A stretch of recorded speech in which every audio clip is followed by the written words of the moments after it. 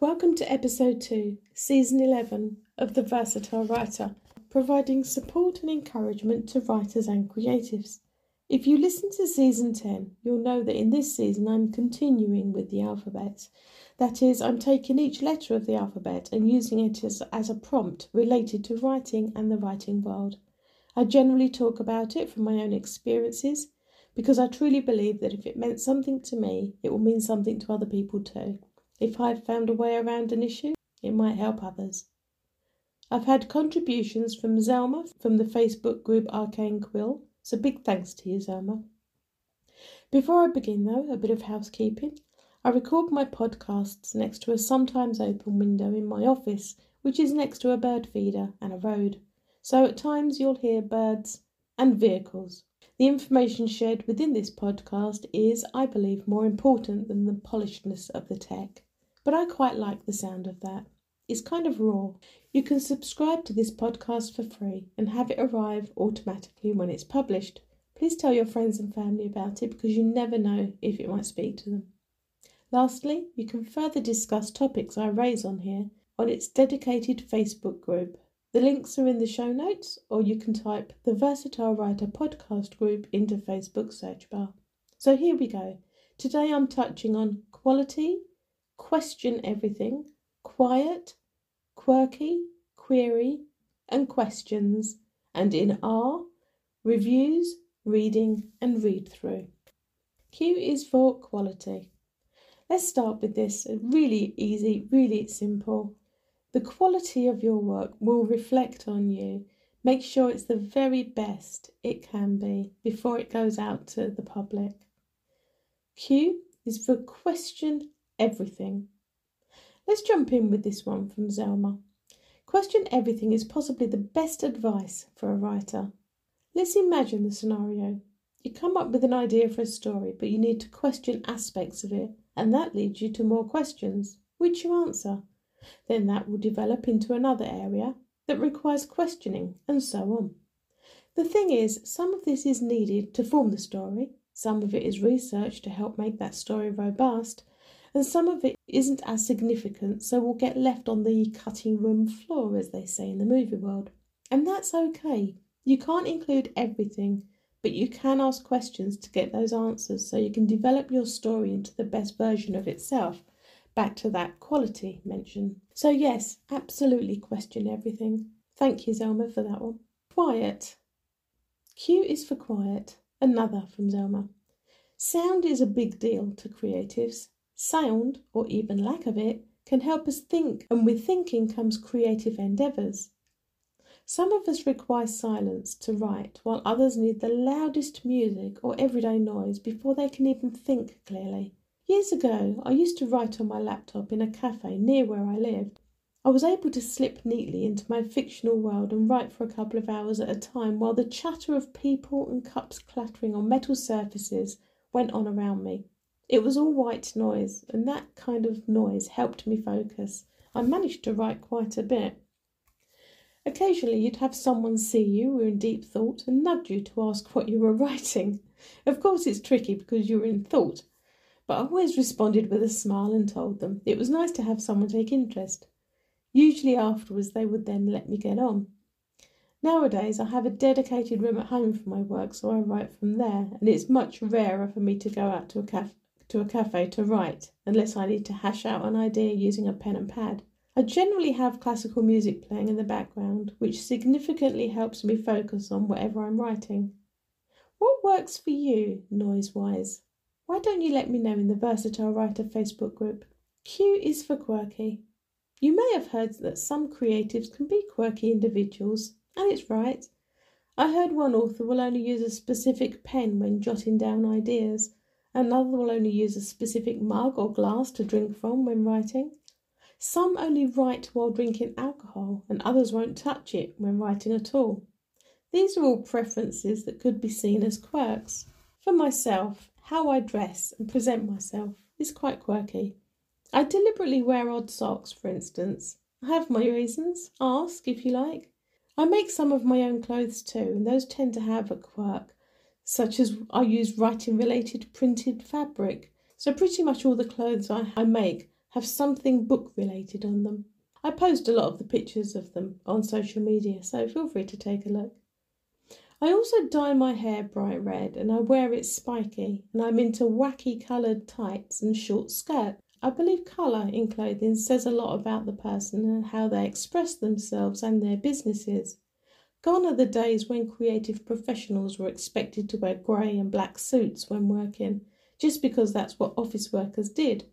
A splash of colour also tends to wake people up, which can be a brilliant marketing tool. It's interesting to know that dressing and being quirky doesn't necessarily mean you're an extrovert. I'm absolutely not one at all, though I do have some subtle extrovert qualities. Mostly, though, I'm an introvert, as are many other writers and creatives. My writing processes are quirky too. You recall I said I used to work out of a cafe to write.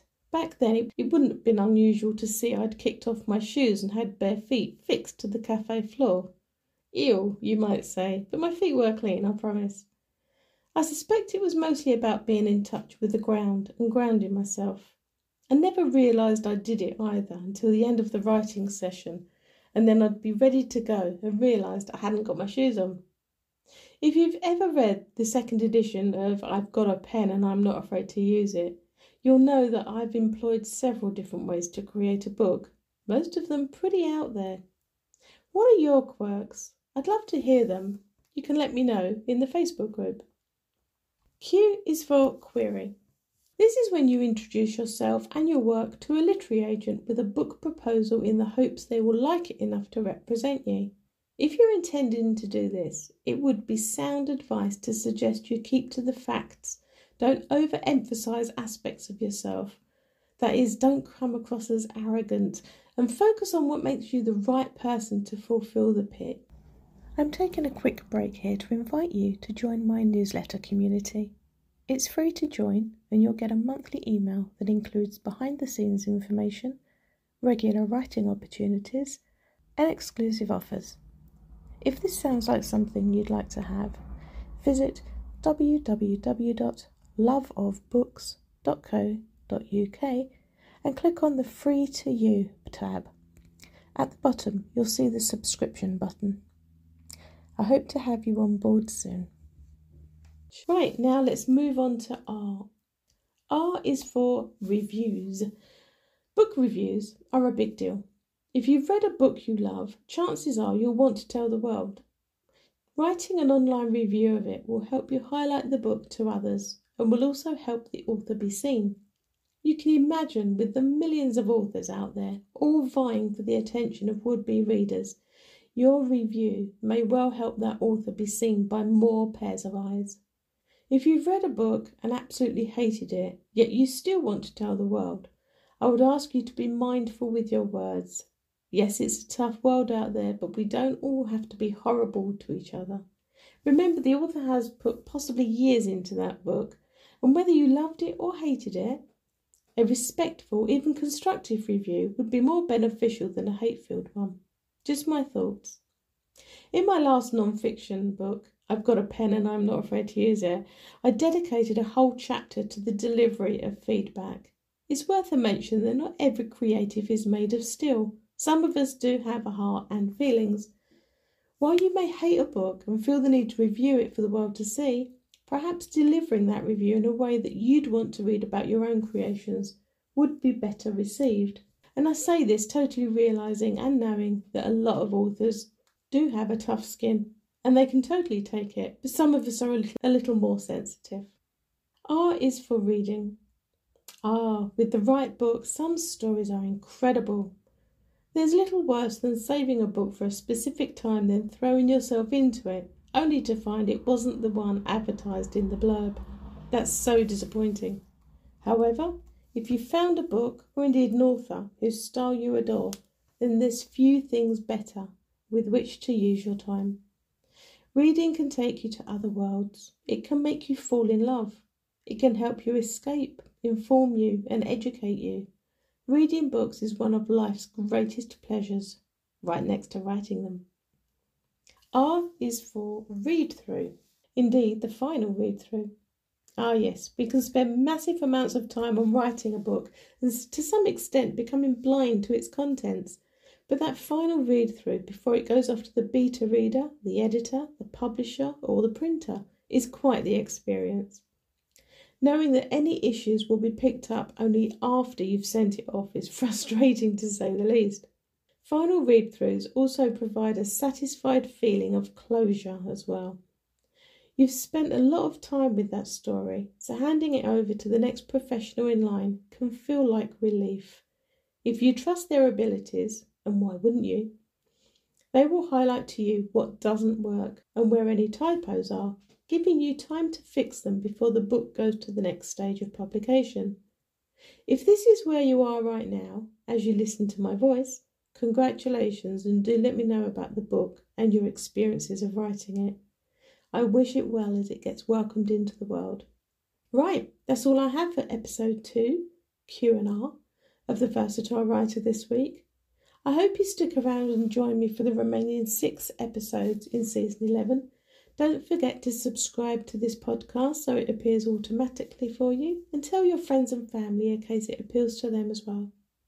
This is a free podcast filled with tips and advice and provides support and encouragement to writers and creatives. Until next time, thank you for listening to The Versatile Writer.